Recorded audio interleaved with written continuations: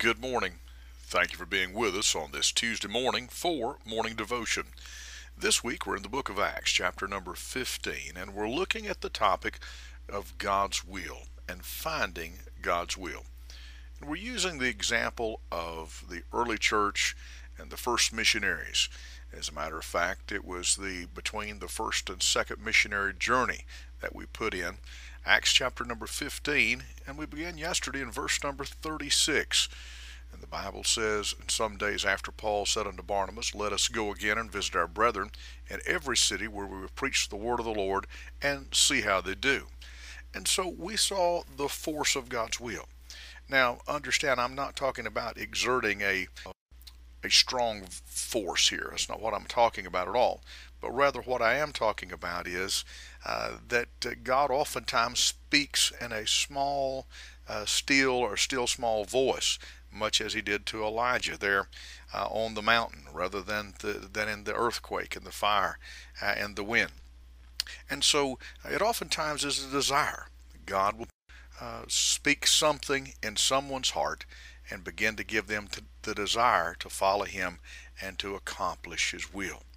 But just as sure as God is working on the inside to bring about his will and to see that desire is placed there, I say the same thing is going on from the outside. And so today we look at not only the force of God's will, but then there's that force that opposes God's will. You see, in verse number 37, we don't even get to the field the second time. And the Bible says, "And Barnabas determined to take with them John, whose surname was Mark.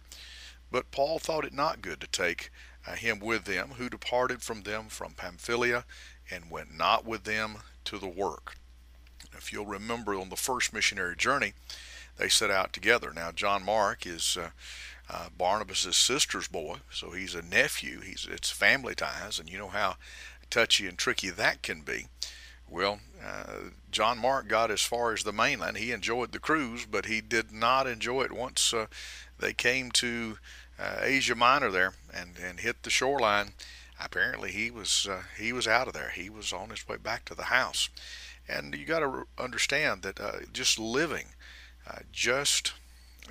gathering the firewood and preparing the meals and all those things took a lot. I mean, it took a great deal. And so John Mark was the water boy, if you will. He was the one to go along to help them in the chores of daily living, especially life on the road. And of course, he left them, and it caused a great hardship, apparently, on the apostle when he did not finish the journey and when he set out to go and did not go. Well, anyway, Paul says no, he's not going, and Barnabas says, oh yes, he is. And the scripture says, verse 39, "And the contention was so sharp between them that they departed asunder one from the other." They departed asunder. And so Barnabas took Mark and sailed unto Cyprus. Here is the greatest missionary team up to this time is broke apart. I mean, right when God is moving, when they've shared both. Paul, of course, shared with Barnabas, let's go again, let's see how they do, let's go visit the brethren. Of course, it was God's will that they go. But there was that opposing force, that force within Paul, desiring to see them and to enforce them and reinforce the Word of God in them. But then there's this opposing force, and this opposing force to God's will. Can I say that anything that God tries to do, you can typically watch, there'll be some opposition somewhere, usually originating from the devil, trying to slow it down. And oftentimes that's a sign God's in it, is the fact of how hard the devil fights it. And so may I say that some people believe that God's will something that will occur almost automatically, robotically, and on a bed of ease. That is simply not the case. It wasn't true in the Apostle Paul's life, and it's not true in our lives today. Just as there is a force to encourage God's will, there's also a force to oppose God's will.